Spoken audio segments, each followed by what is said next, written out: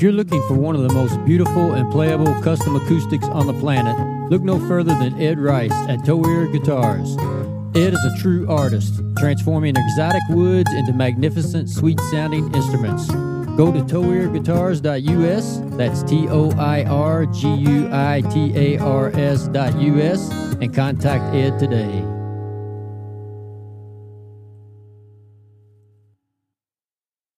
Hey everybody, Brad and I want to say thank you for listening and thank you for the support. Please continue to listen and share this podcast on all platforms that you can. And if you'd like to support us monthly, we're set up now where you can go to anchor.fm/Top Hill Recording, hit the support button, 99 cents, $4.99, or $9.99 per month. Any amount would be greatly appreciated. Now back to the podcast.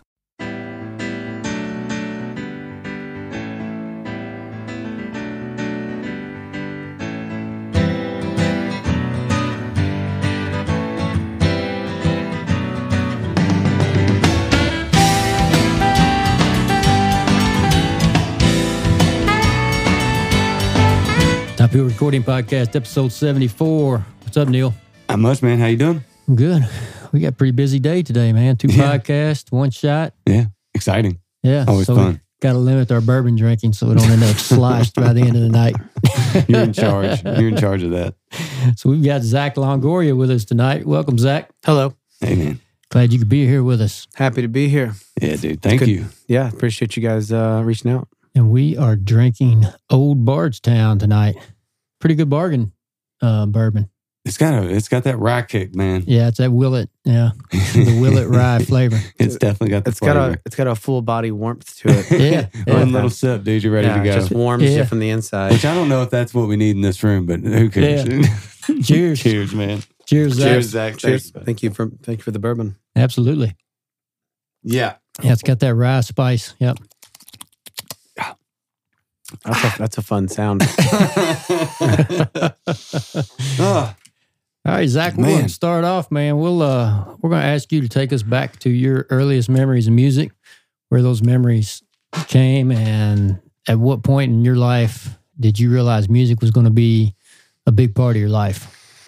Well, I don't know the moment but I will say this. Ever since I was a kid, I was always humming and whistling and just thinking about music, and I always really gravitated towards music. But I think it was around when I was like 10 years old was when my my dad was in the Air Force, and we were in Idaho, I think, at this time, because I lived kind of all over until I was about 12 when I lived here permanently. But we were at a garage sale, and there was this like tower radio system that had a record player on it, and I remember my dad had all these records that he had in the garage. We didn't have a record player though, so I talked him in. It was like $20, and he bought it for me. And I remember setting it up in my room, and I got out all of his records. And in those records was like Songs in the Key of Life by Stevie Wonder. There was a Off the Wall was in there. Oh wow! Thriller was in there, all on vinyl. And one of my all-time favorite records that was in there was Jackson 5, but it was a Jackson 5 record when they were like grown up. It was like right before Off the Wall came out. No doubt. And it was all live. Oh. So yeah. So it was like right before Michael Jackson like broke off to go solo, but like, it was like adult Jackson 5. That record was really cool. But Songs in the Key of Life, and like Stevie Wonder, Michael Jackson, and Prince all were in that collection. And like, I don't know, those just like really influenced me and made me just really love horns and soul music. And from there, I started just doing more like as I got older.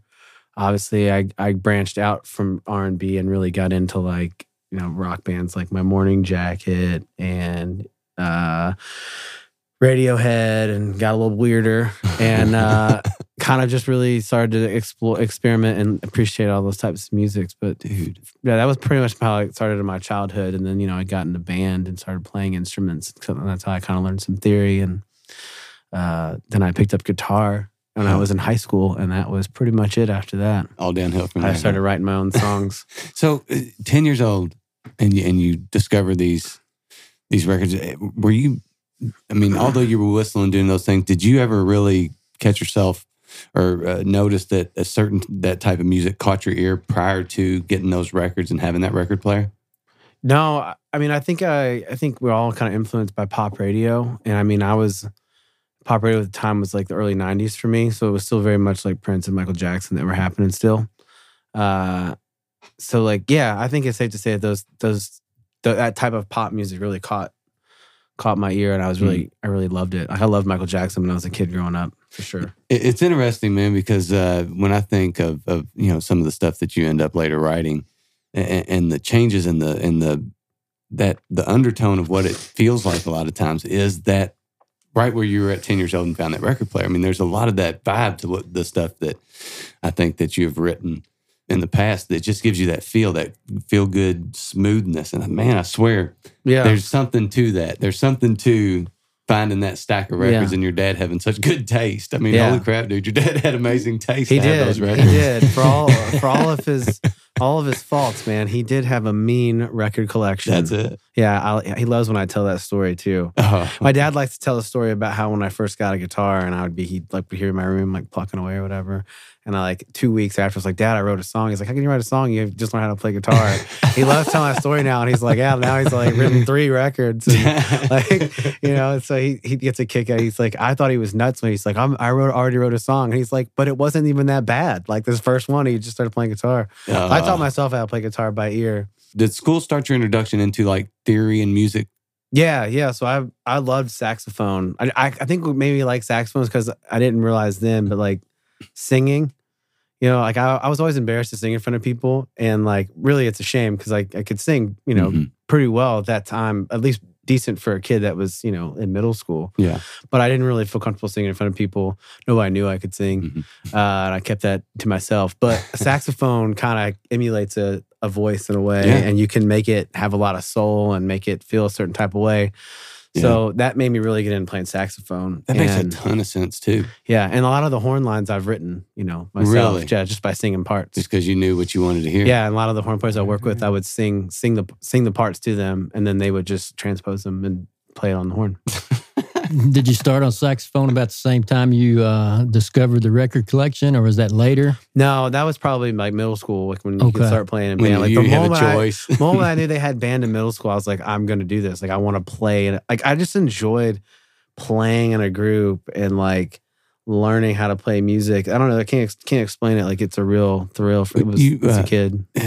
Well, prior to this, you mentioned being an athlete and having that team mentality. And there's probably some of that too, being in a band and having that type of relationship with other people as well. For sure. I haven't always been the best band leader at times, a lot of growing pains. But I like to think over the years that, I've learned some do's and don'ts. I think now, well, I have to say now that I definitely have an understanding looking back, hindsight's always 20/20 of looking back and going like, I probably shouldn't have done that.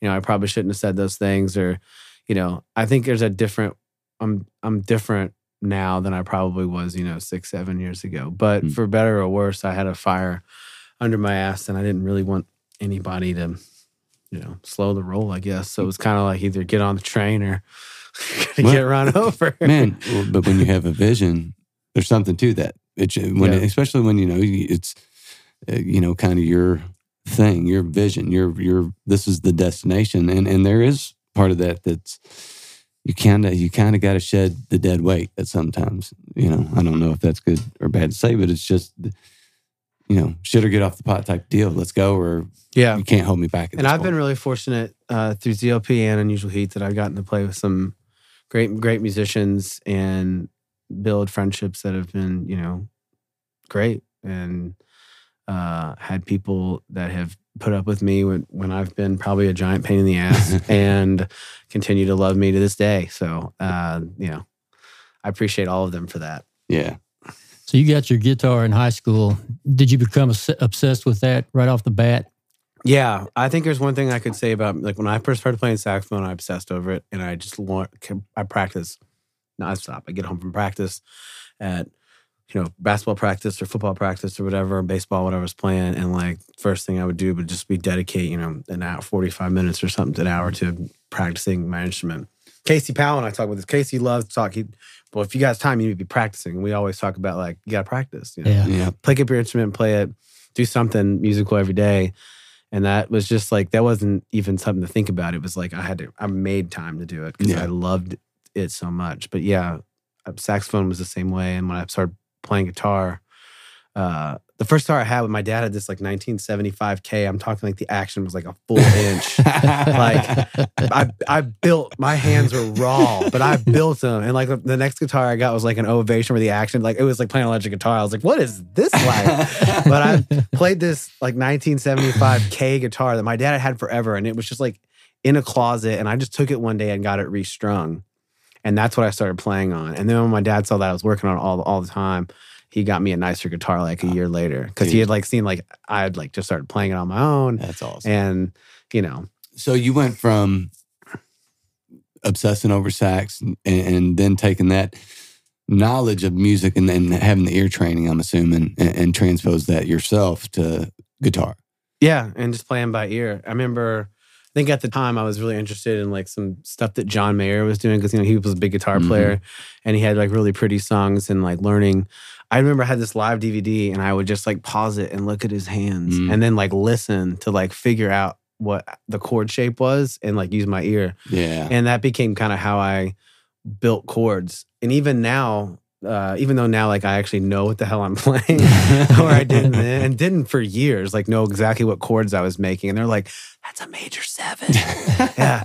You're just playing jazz chords. You don't even know it. But you know, it's crazy that that's the guy for you because if it was 9,000 other people, you wouldn't have learned nearly the stuff you learned. But John Mayer's ridiculous. That's just one of, that was just like the first guy on the journey. Well, and if that's where you start and you just keep going from there, because his positioning, his knowledge of guitar, it's ridiculous. Yeah. I don't know if anybody's on TikTok or not, but I actually saw it on Instagram from a different thing. But he does little guitar tutorials on TikTok about his stuff all the time. And just like, here's a little breakdown of this lick or why this sounds like this or what I'm doing with my playing Neon.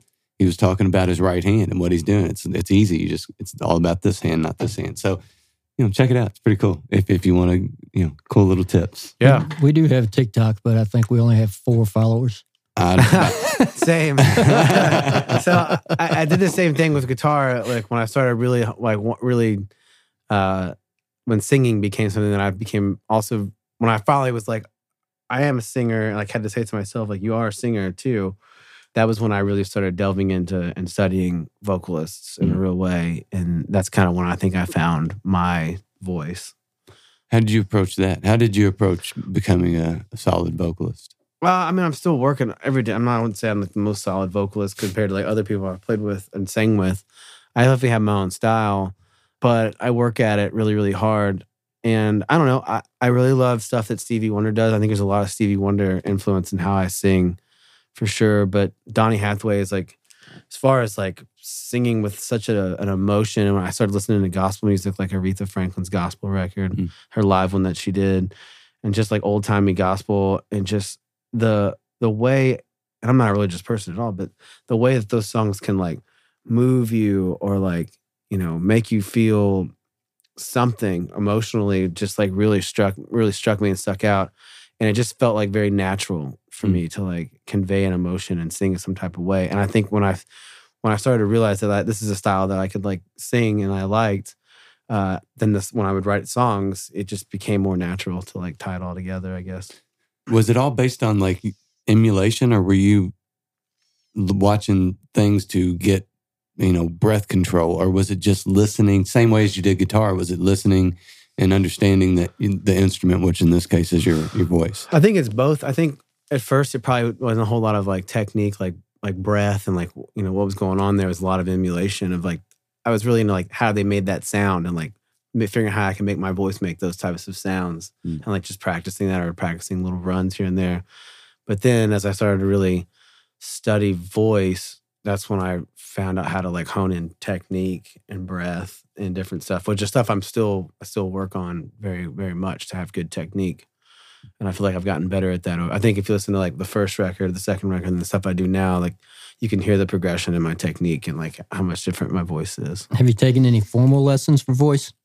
Yeah, I've taken some vocal lessons from a couple of different people. And I also just like study stuff like master classes and stuff online from other like really prominent vocal coaches about like breath and different stuff. Like, 'cause I mean, if you know what you're supposed to be doing and the habits you're supposed to break, you can practice that on your own. Yeah. So I try to do that often in practice. Going back to your story about you said your dad likes to tell about you writing a song 2 weeks after you got a guitar. What do you think led to your desire to want to write right away? It sounds like you started writing from the beginning. Yeah, I really loved songwriters a lot. You know, I think, you know, John Mayer's songs, I'm not necessarily the biggest John Mayer fan, but I appreciated that he wrote all these songs, and the idea of writing my own song was just very, very appealing. And at first it was a lot of trial and error, you know what I mean? And like learning how to structure songs and writing them and coming up with hooks and stuff like that. And I've written probably, I don't know, maybe 70, 80 songs over the course of my life, half of which, you know, I've since forgotten. Yeah. But there were some songs that I had written, and I think I played the talent show in high school, and I played an original. Really? Yeah. That's ballsy, man. That's so ballsy. I played an original. I don't know if anyone liked it, but it was mine. It's yours. And you know, it's just and at the time I wasn't really playing like R&B at that point. I would think I was still kind of finding what kind of genre I was going to play. And I've written a lot of country songs. I still write country songs because I like enjoy country too. Yeah. And country and R&B and soul are kind of married in a weird way. They really are, especially. I don't know. I just really thought, I started listening to like Bob Dylan, shit like that. And I got into Amos Lee and then Ray LaMontagne. And that's like when it really hammered home like the songwriting. And, you know, and listening to how they wrote songs and the different stuff they would play with. And once I started studying other types of music and then really studying how songs, like the structures of songwriting and delved into that, then I started to apply those formulas to my own stuff. You really approached it in a way you were really putting it together.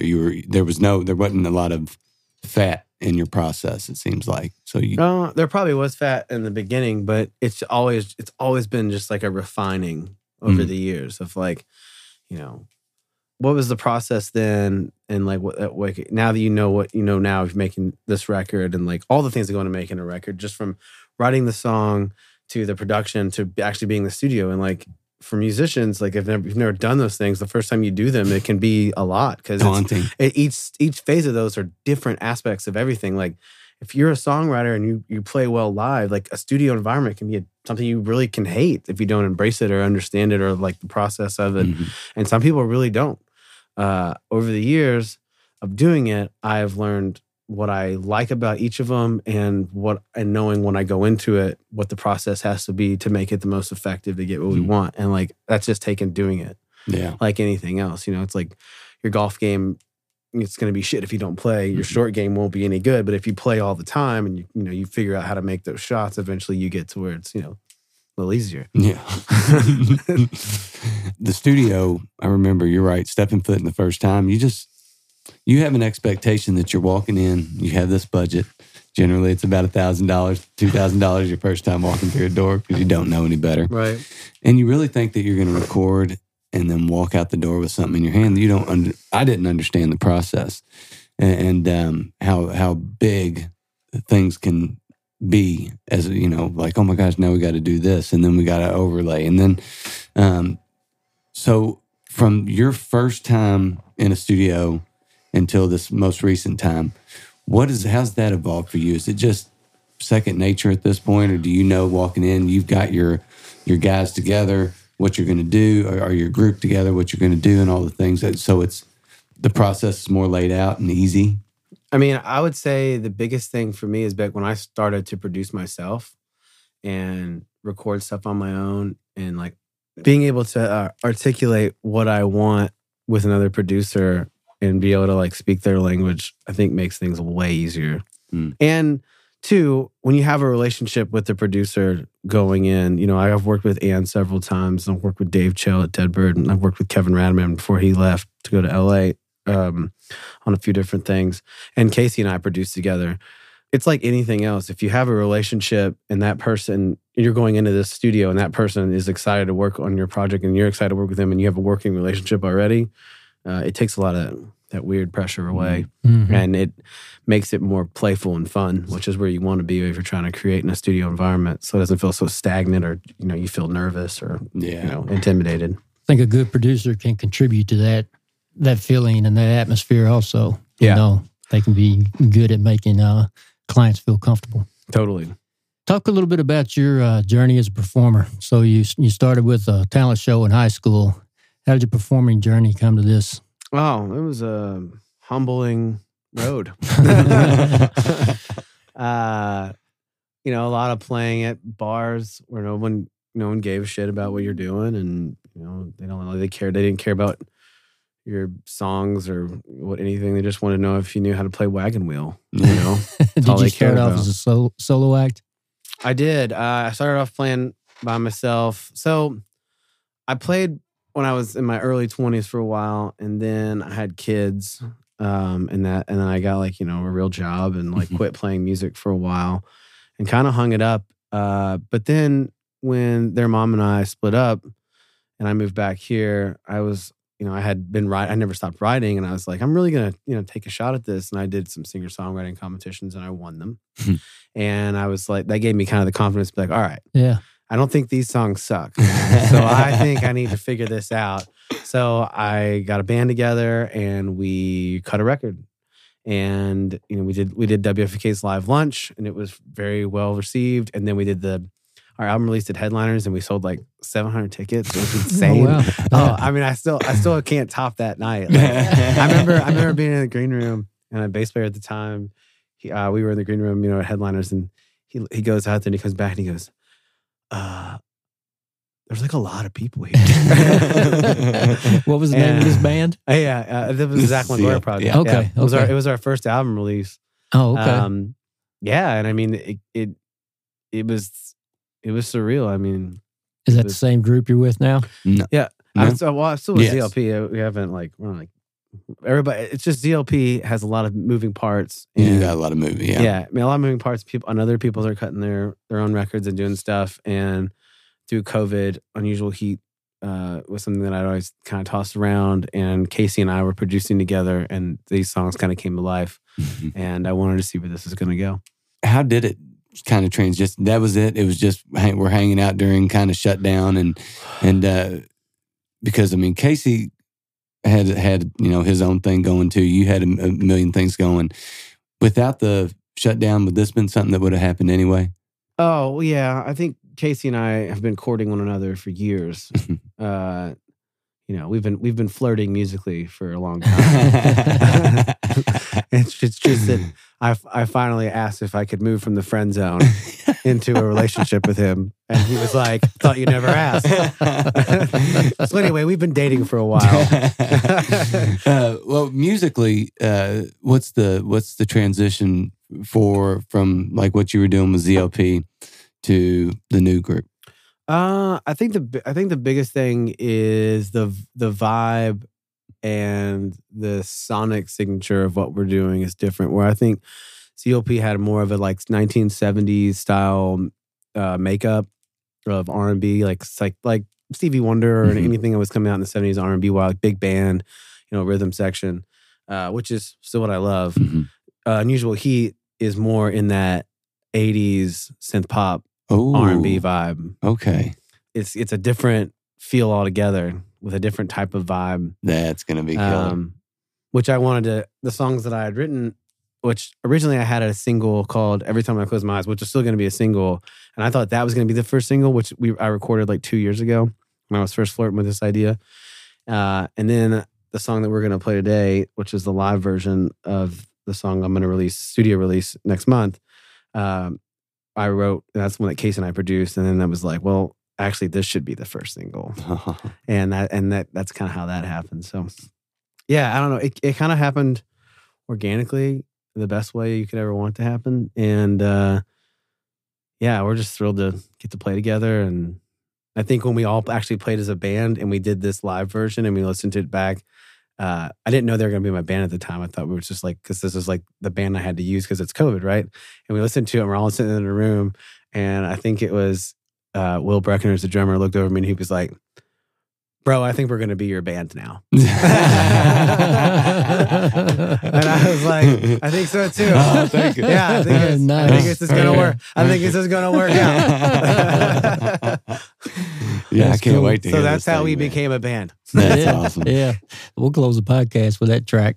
Yeah, Yeah. sure. And I'm excited for you guys to hear it. Man, I can't wait to hear it. I can't wait to hear the break. Do y'all have a full album or is it like an EP? We're going to do an EP first. That's the thing to do, right? Yeah, Anyway. I mean, it's so different now. Like tossing out a whole record, it's like here's everything all at once. You know what I mean? Like at least if you put 1 or 2 songs out at a time, it gives you kind of something to build on and over time. It's all changed. It's so different now. It almost doesn't make sense to release a full record.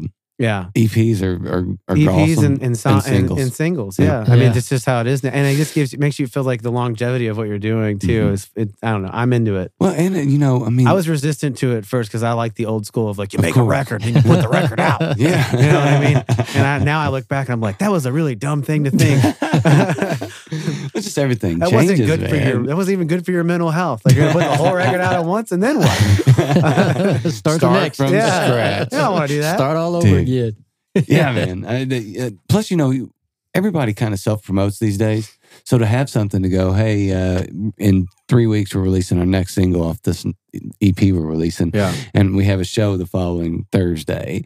It drives self-promotion too. So I'm glad I have Casey around too because he's so good at the promotion end of things. That's a good person to have. No kidding. He's so good. He's really. We're talking right now about making it. Now we know how the relationship started. Well, yeah, it's just a good yin to the yang. You know what I mean? Like we operate well. I think I was talking about this on something else that I can't remember exactly what I was on, but they were asking about Casey and I was like, we both have ADD, which sounds like that'd be like a nightmare situation to people with ADD trying to create together, but like it works very well. Like we counterbalance one another really, really well in a creative environment. He's got the AD, you got the HD, so it's just like you put them together. You got ADHD, and it's everything gets done. ADD, a lot of people don't realize that like ADD is a very relative. It's like everybody thinks it's just like one thing, but like it's very relative to each individual person. Mm-hmm. Like no one's ADDs are the same. Yeah, like they're different in how they deal with them or like what makes them focus or whatever. Like for me, the more things I have going on at one time, the easier I can focus on something. You know what I mean? Which is like not normal. It's weird, but it works for me. It reminds me of my desk last night when I was trying to put a song list together. I had 400 pieces of paper. I got that list done though. Isn't that part of ADD? Is like a sharp focus on certain areas? Some people are like that. Some people too, like they need to be able to focus. They need like nothing else. Mm-hmm. Yeah. And then some people need like they kind of thrive in the chaos. Yeah. So I just like can be either one. Well, with all the stuff you got going on, it seems like you thrive in the chaos, my friend. Buddy, I appreciate you saying that. That's what I need to hear. I'm gonna let you say it. I'm gonna go, yeah. Yes, sir. We're gonna move on. All of our listeners that want to follow you a little more closely in the projects you have going on, where can they find you on the socials and music and all that jazz? On the Instagrams, it is at Unusual Heat Official. You can also follow at Zach Longoria Project. On Facebook, it is at Unusual Heat and Zach and ZLP. Much easier. ZLP. That's nice. Much easier thing to do. I didn't think it through on Instagram. Really underestimated the length. I mean, I should have realized that Zach Longoria Project was a bad idea. And every time I've ever been like, my name is Zach Longoria, and they have to ask me like 5 times what I just said, I probably was like, this isn't going to be a good marketing idea. It stands out, man. Yeah, maybe we should just change it to ZLP. That sounds easier. I'm good with it. Whichever way, man. I can get it.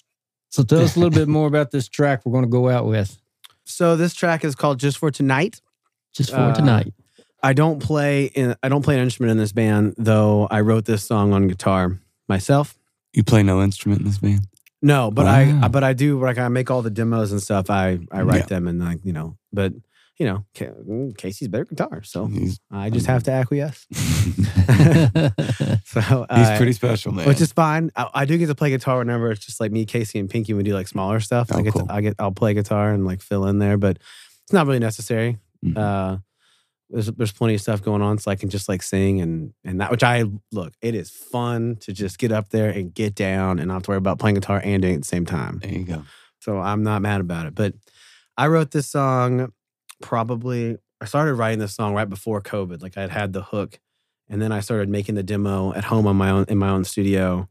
And then I was sending the demo to a guy named Idris, a keyboard player in New York and a bass player in Nashville. And they were sending me parts back. And then I had another drummer cut it from somewhere else.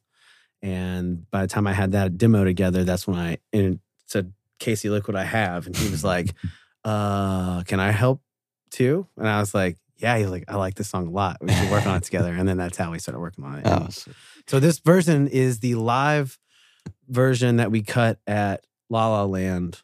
One take live that we did with Ann. Awesome. And we did it like I want to say it was February when we cut this.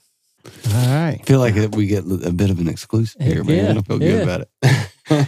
Well, man, we appreciate you coming out and spending some time with us. Yeah, thanks for having me. This was a fun conversation. Hey, man, thank you. We're going to ask you to stick around and shoot some one-shots next, and we'll get those I'd love that. out on One Shot, One Mic, One Song. We want to remind all our listeners to please subscribe. You guys need to help us get those subscriptions up. We got like 85% of our listens coming from non-subscribers, so we got to change that. What the hell? Yeah. So it does mean something to hit that subscribe button. I have a huge pool in Louisville, so I think I can get you probably like 15 more subscribers. We'll take every one of them. Here we go, just for tonight.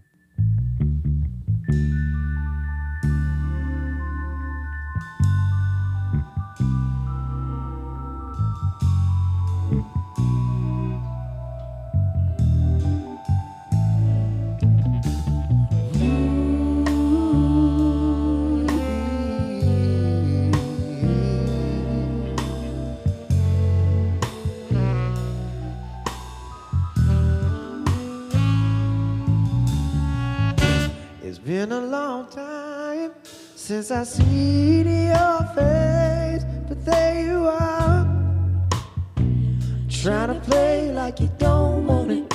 Ooh.